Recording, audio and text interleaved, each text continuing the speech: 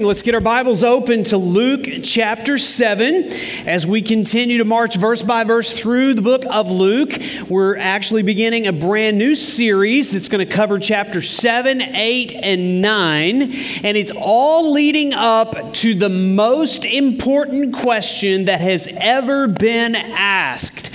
It was asked by Jesus to his disciples, and it was kind of the final exam. And if you are paying attention as a disciple, what happens in chapter 7, 8, and 9 will give you the answer to the question that Jesus presents in chapter 9, verse 20. Here is the conversation that Jesus had with his disciples. He said this, "Who do you say that I am?" Brett, help me out with the PowerPoint if you would. The question that Jesus asked there in Luke chapter 9, verse 20, "Who do you say that I am?" And Peter, who had been paying attention to what had happened in chapter 7, 8, and 9, gives the correct answer. The correct answer to that question is the Christ of God. And that's not just an answer you've got to get right on a test. If you provide the right answer to that question, it's going to reorient the way you live your life. And so a lot of people have a lot of different ideas about who Jesus is. Jesus is the most well-known figure in human history. But there's also a sense in which Jesus is the least known person in human history because people sometimes fail to give the correct answer to the question, "Who do you say I am?" Muslims would answer that question by saying, well, Jesus is a good man, he's a good prophet, but he's not the final prophet. Mormons would say Jesus is the created half-brother of Satan. Jehovah's Witnesses would say that Jesus is not God, but he's actually the archangel Michael. And there are some people that are kind of anti-establishment rebels, and they really like Jesus because they see Jesus as this anti-establishment model of revolutionary force. And they just kind of see if we follow Jesus, we'll just turn the whole world upside down. There are some progressive theologians that would say you really can't know. There's just really no way to know who Jesus is by reading the Bible because the Bible is just written by a bunch of fallible men. And we do know that he was a good man, he was a good teacher, but we just really can't know what he taught. We do know that he wants us to, feed the hungry and help the disadvantaged. And of course, all those things are true, but those that are the most disadvantaged are the ones that are infected by sin. And Jesus didn't just come to relieve human suffering. He came to relieve eternal suffering. And we know that by what we have in this book. So a lot of people miss the answer. And this is the most important question that you have to get right. And so I'm going to encourage you over the next several weeks to pay attention like Peter paid attention, because what Jesus does in chapter 7, 8, and 9 reveals who Jesus is. Now, as we jump into this, let me just ask you here to look in chapter 7, verse 1. We're going to be introduced to a man who had great power and a woman who had great pain. Luke writes this, after he had finished these sayings. We'll just pause right there. If you've been following along, the last part of chapter 6 included this teaching of Jesus that we call the Sermon on the Plain. These were the teachings of Jesus. And so when we read the scripture, well, there are some things that we read that Jesus did, and there's some things that we read that were actually things Jesus taught. And just by way of review, in the Sermon on the Plain, Jesus actually taught us what to do with these four things. What does a disciple of Jesus do with power, passion, pain, and people? A few weeks ago, we looked at what we call the Beatitudes. This is the attitudes of the followers of Jesus. And we learned that Jesus says, "Blessed are the poor, for theirs is the kingdom. And so there's this attitude of poverty that we embrace. We realize we owe this incredible debt to Jesus. We can't pay it back. We're actually spiritually bankrupt. And we embrace that because we know that it's Jesus that pays our debt. And so what do you do with your power? Do you use your power to control people, or do you use your power to help people? And then he's told us what we do with our passions. Do you remember what he said? Blessed are the hungry, for they will be satisfied. So we hunger and thirst for all kinds of stuff that can't ever really satisfy. So we got to know what to do with all these passions to be rich, and these passions to have great relationships, and these passions to accumulate, and these passions to achieve. Christians handle their passions differently. And Jesus says if you hunger now, you're going to be satisfied later. Then he told us what to do with our pain. We all experience pain, and that's why he said, blessed are those who weep now, because they're going to laugh. Jesus is going to relieve that pain, but you got to know what to do with the pain. And then finally, he said, you got to know what to do with the people that hate you and despise you and persecute you. And we're supposed to love our enemies and bless those that persecute us. And so these followers of Jesus, we have a completely upside down way of thinking about our power, our passion, our pain, and the people who hate us. So what we're going to be introduced to now in chapter 7 are these two people that are going to vividly illustrate what followers of Jesus do with their power. And then secondly, we're going to be introduced to a woman who's going to teach us what to do with our pain. You ready for that? So verse 1 goes on. It says, after he'd finished these sayings in the hearing of the people, he entered Capernaum. Capernaum was the adopted hometown of Jesus. He hung out there more than any other town. He loved to hang out with the people of Capernaum, and here's where he's introduced to a man. Verse 2, now a centurion had a servant. Let's explain a centurion. Remember, at this time, the land of Israel, God's promised land, even though the people of God were there, it was being occupied by an invading Roman government, and these political and military officials were known as centurion. It describes a man who was in charge of 100 other men. Now, I'm looking around the room and I see some good men in here, but there are very few men in here that are actually in charge of 100 other men. Some of you may be some business owners, some of you may be educators or coaches, and you probably have some men or women that are under your authority. This guy was one of the most powerful men in Israel at the time. He was a centurion, and he had great power, he had great authority, and he had great control. Now, here's the first thing that we're going to learn in answer to the question, who do men say that I am? Here's the first answer we've got to give back to him. We say Jesus is in control. Jesus is the perfect balance of compassion and control. And so the first thing we're going to learn is Jesus is in control. And in order to learn that, Luke introduces us to a man who had 100 men under his control, under authority. And yet, notice what happens to one of the 100.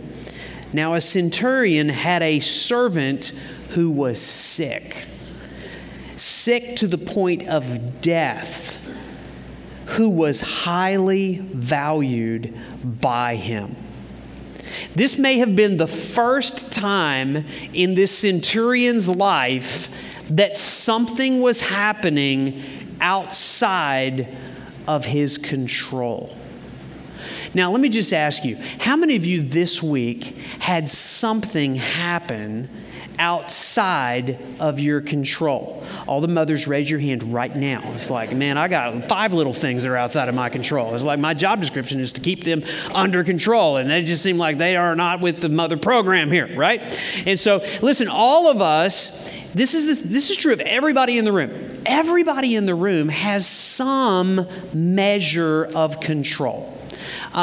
You have some measure of power and you have some measure of authority. Some people have more authority and more power and more control than others, but everybody here has some measure of control. This guy in the story, he had so much control that he might have been tempted to think, I don't need anybody or anything. I've got it all under control. You understand? The more authority and the more power you have, the more you are tempted to think you don't need Jesus.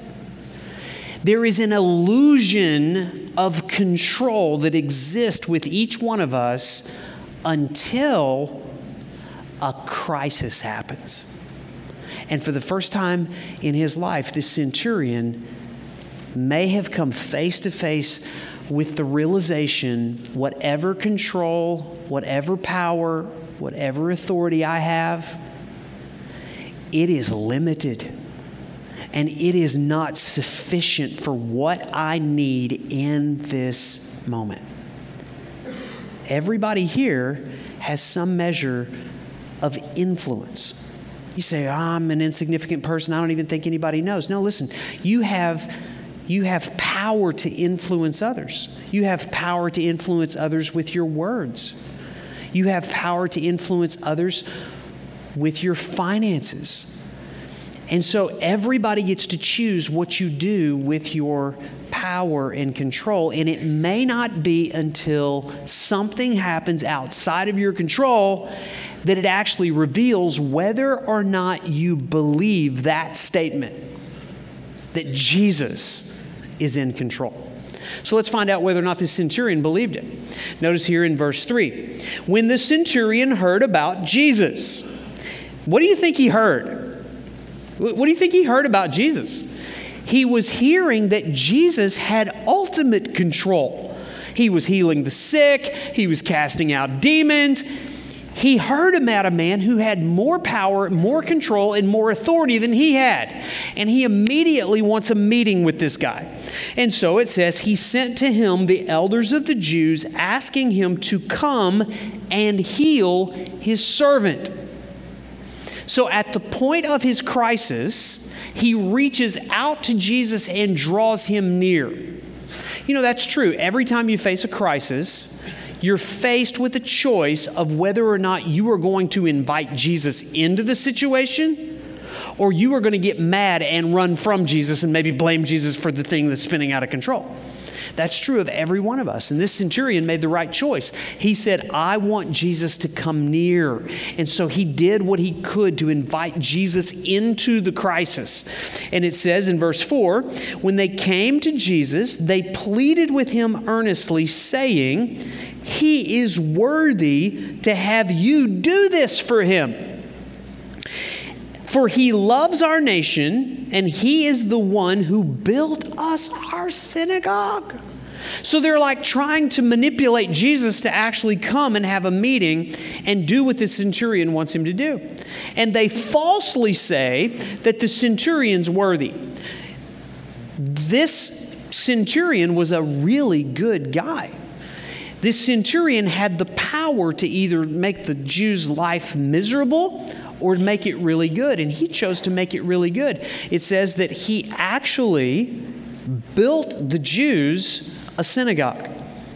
And that helps us to understand what we would do if we really believed Jesus is in control. Some of you say Jesus is in control. If he's in control, I'm going to challenge you to make a commitment here this morning. I'm going to challenge you to make 7 commitments here this morning. Here's the first one. If I really believe Jesus is in control, I will use my power for good and not for evil.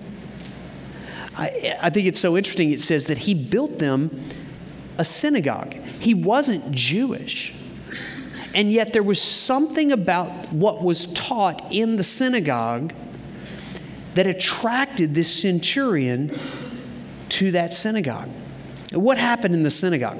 The synagogue was the place not so much for worship. You worshiped in the temple. The synagogue was like the classroom. It was the gathering place for the Jewish community. But what happened in the synagogue, we've already read what Jesus did in chapter 6. He walked into the synagogue, they unrolled the scroll, and he read from the scroll of Isaiah. It's where the word of God was taught. And there was something in this centurion that had an appetite for what happened in the synagogue. He had an appetite for the Word of God. And so he used his power and his influence for good. And you will too, if you truly believe Jesus is in control. As you've already heard this morning, if you were paying attention earlier this morning, we're building something back here too.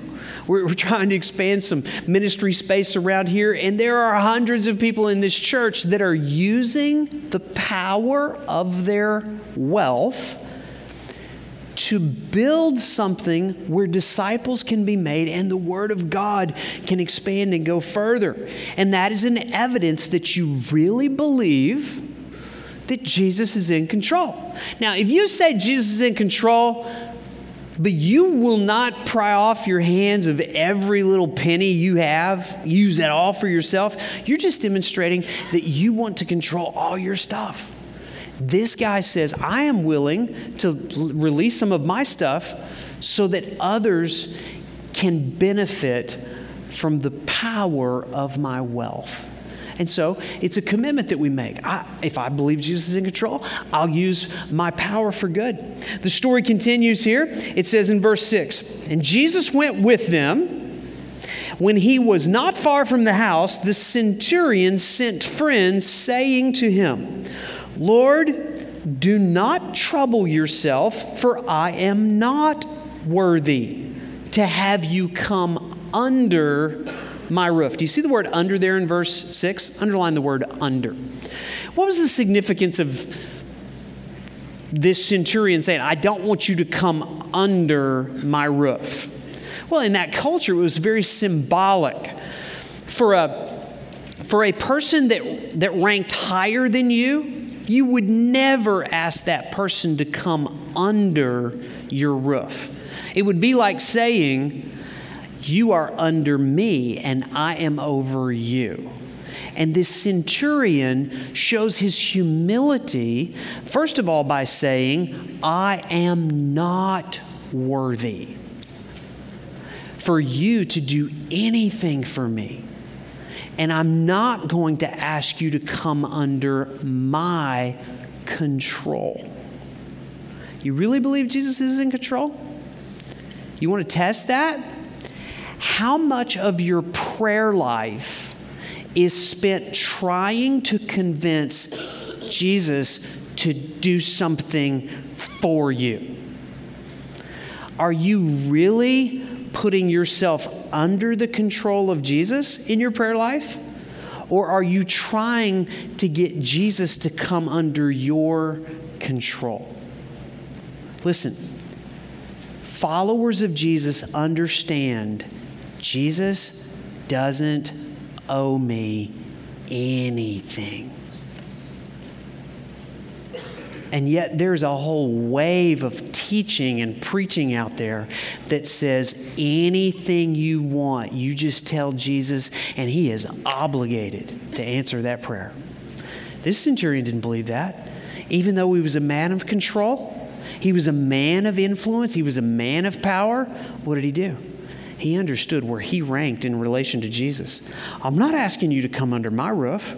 I am not worthy that you do anything for me. Notice what he says here in verse 7. Therefore, I did not presume. Love that phrase. Do not presume that Jesus should do anything for you. He says, I did not presume to come to you, but say the word, and let my servant be healed. For I too am a man set under authority, with soldiers under me. And I say to one, go, and he goes, and to another, come, and he comes, and to my servant, do this, and he does it. Now I want you to notice something about verse 8. We would expect this centurion to introduce himself. Hi, I'm a centurion. I am a man in authority. But that's not what he says. What does he say? He says, hi, I'm a centurion. I'm a man under authority. Apparently, the centurion had a boss too. And rather identifying himself for the power that he had, he identified himself for the power he did not have. He identified himself not as a leader, but as a servant.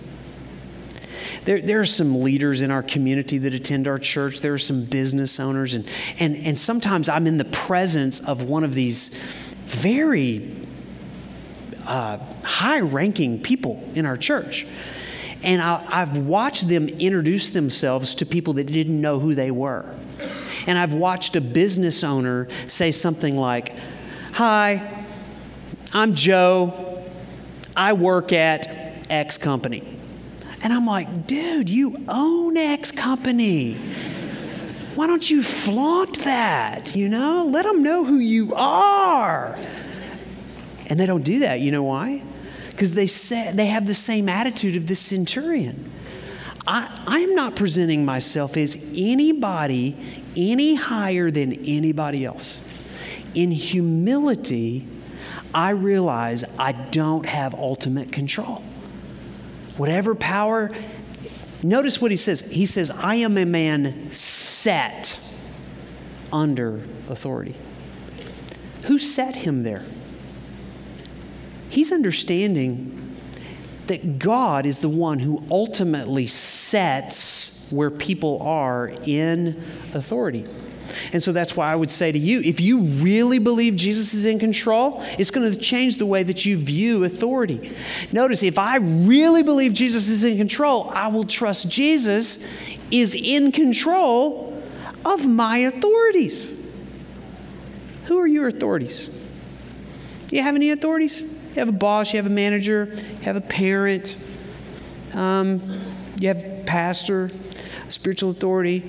And listen, if you really believe Jesus is in control, it would change the way you respond to authority. Did you notice what this servant said? He's like, I understand how authority works. And so I've got some men and I say, go, and they go. And I say, stay, and they stay. You see, this is the way it's supposed to work with human authority. Is God allows human authority to direct our lives in ways that we would never choose. And if you really believe Jesus is the ultimate authority, you will obey human authority. I know that what I'm about to say will be shocking and hard for you to believe, but when I was a teenager, I had a problem with authority. I know, not anymore. I don't have a problem anymore. I mean, Actually, I still struggle with being told what to do. Do you? Am I the only one in the room that has trouble going where the authority tells me to go and doing what the authority tells me to do? Yeah, this is the human condition. But people that really know the answer to the question, who do you say I am? Believe that Jesus is ultimately in control. Jesus is bigger than my boss. Jesus is more powerful than my parent. When I was a teenager, when I was struggling with this, I found a verse in Proverbs that really changed my attitude toward this. It's Proverbs 21:1, and this is what it says. It says, the king's heart is in the hand of the Lord, and as the streams of water, he turns it wherever he wants it to go. So this verse is obviously about authority. A king, get it? The king, he's got ultimate authority, right? But the king's heart is in the hand of the Lord. And if the Lord wants that king to make a decision over here, what does the Lord do? He moves his hand over here.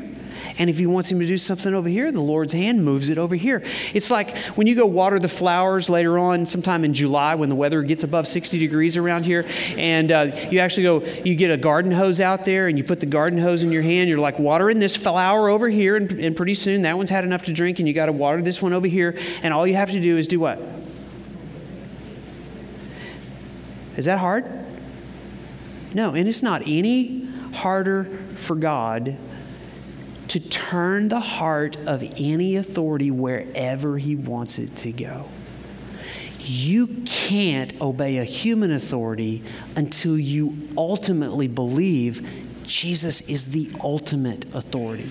And that's what this centurion is coming to realize. So if we really believe Jesus is in control, I will trust Jesus with my authorities. And then this, I will not worry when things happen outside of my control. Are you a control freak?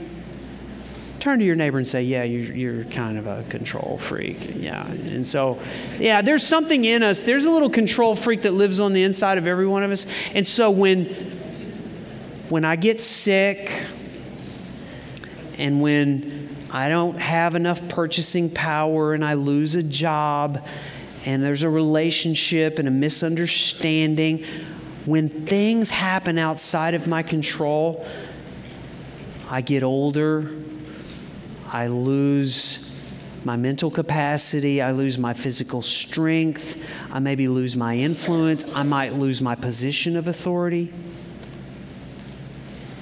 Do you freak out? You can't live where you want to live, and you can't do what you want to do, and you can't buy what you want to buy. Listen, if you freak out and you're filled with anxiety, worry, and fear when things happen outside of your control, it is a warning sign that you ultimately really don't believe Jesus is who he said he is. That Jesus is in control. This guy comes to Jesus and asks him to do something that he, the centurion, did not have the power to do. He had to lean into a power outside of himself. And so what happens is God uses things like sickness, a lack of money, relational conflict. God uses all of that to strip us of the illusion of control that we've been living with. And if at that time you will do what this centurion did, you will see miracles. And that's what happened with this guy. And so he says, come, and he invites him to do something. Notice what happened in verse 9. Jesus heard these things and he marveled. Jesus marveled at a man? He marveled because of this. He marveled at him, and turning to the crowd that followed him, he said, I tell you, not even in Israel have I found such faith. And when those who had been sent returned to the house, they found the servant well. So Jesus does a miracle for this guy. And here's the truth. I will demonstrate my faith by yielding control to Jesus. Jesus makes a connection between our relation to control to faith. Only those who believe God is ultimately in control will actually respond to the human authorities around us. And so every time you submit yourself to a human authority, it is an act of faith to believe that Jesus is ultimately in control. Do you believe it? Do you believe Jesus is in control? You get the first answer correct? All right. Now remember, I told you there's two stories here. That's what we learned about a man who had great power. What did he do? He released control, and ultimately he believed Jesus was in control. There's another thing that we're going to learn out of this. It's with the second story, and it's not about control. It's about compassion. Jesus perfectly balances compassion and control. I want you to notice here in verse 11, a completely different story. This one is about a woman in pain. Soon afterward, he entered a town called Nain, and his disciples and a great crowd went with him. And as he drew near to the gate of the town, behold, a man who had died was being carried out. So as Jesus walks into the town alive, there is a man being carried out of the town dead. Jesus walks right into a funeral procession. And he's moved with compassion. Notice what happened. He notices this was the only son of his mother. I can relate to that. I'm the only son of my mother. Anybody else the only son of your mother? How many of you are the favorite son of your mother? Okay, good. It's only because you're the only son of your mother, right? If she had another one, happy Mother's Day. Anyway, it says, the only son of his mother. And she was a widow. And a considerable crowd from the town was there. Notice the condition of this woman. Now, first of all, notice that she is a woman. Luke, over and over throughout his gospel, as he's writing, he is elevating the significant role of women in the story of Jesus. It's not enough for Luke just to tell a story about a great, powerful man. Right on the heels of that, he's like, now listen, Jesus had compassion for women in pain. And this was a woman who'd experienced incredible pain. First of all, it says that she was a widow.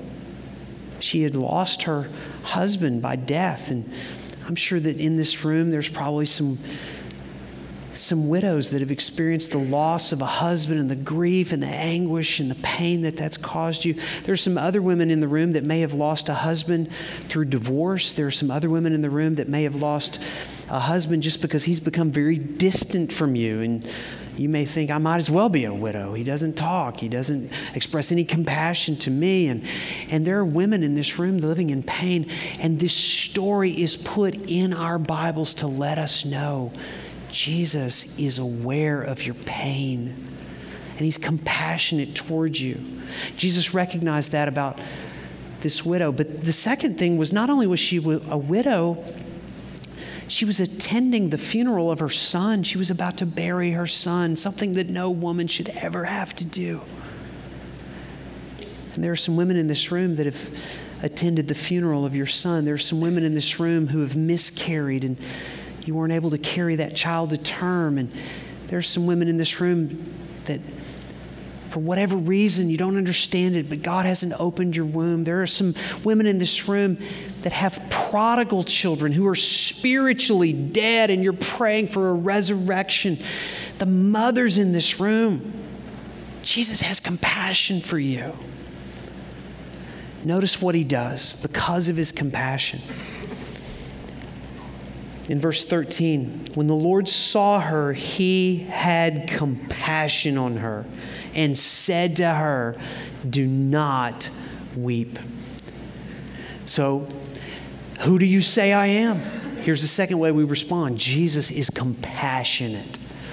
Notice in the book of Lamentations, this incredible verse about the compassion of the Lord. It's one of the most treasured attributes of God.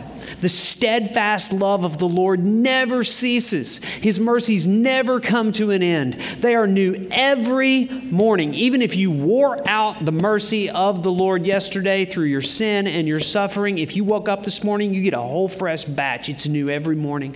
Great is your faithfulness. The Lord is my portion, says my soul. Therefore, I will hope in him. The Lord is good to those who wait for him, to the soul who seek him.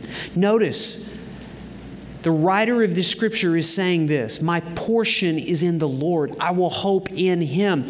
The lesson is this: we should never look to a husband, a child, a father, a husband, a mother, a parent. We shouldn't ever look to any other human being to do for us what only the Lord can do. In the scripture, in Isaiah chapter 54, it tells us that the Lord, our Maker, is our husband. And so if you've lost a husband, you've lost a child, turn to your Maker. He's compassionate on those who will lean into him. And understand this: because of Jesus' compassion, I don't ever have to weep alone. Jesus says to you this morning, do not weep. He provides all the strength you're going to need. And then this: if we really believe Jesus is compassionate, I can trust Jesus' compassion and control over those I love. For some of you that do have prodigal children and you're wondering, when are they going to wake up? When are their hearts going to be made alive to the truths of Christ that you treasure so much? You can trust the control and the compassion of the Lord with those children. If you try to control them, you'll push them away. If you only exercise compassion and never discipline and authority, then they'll grow up living with the fact that there's no consequences for sin. And so there's got to be this balance as a parent, the way that our Father parents us with complete compassion and total control. Jesus is the perfect balance of both. And then this, if we believe that Jesus is compassionate, I will glorify God as the God of compassionate control. Notice the end of the story here. Look at verse 14. Jesus didn't just have compassion, he exercises his control.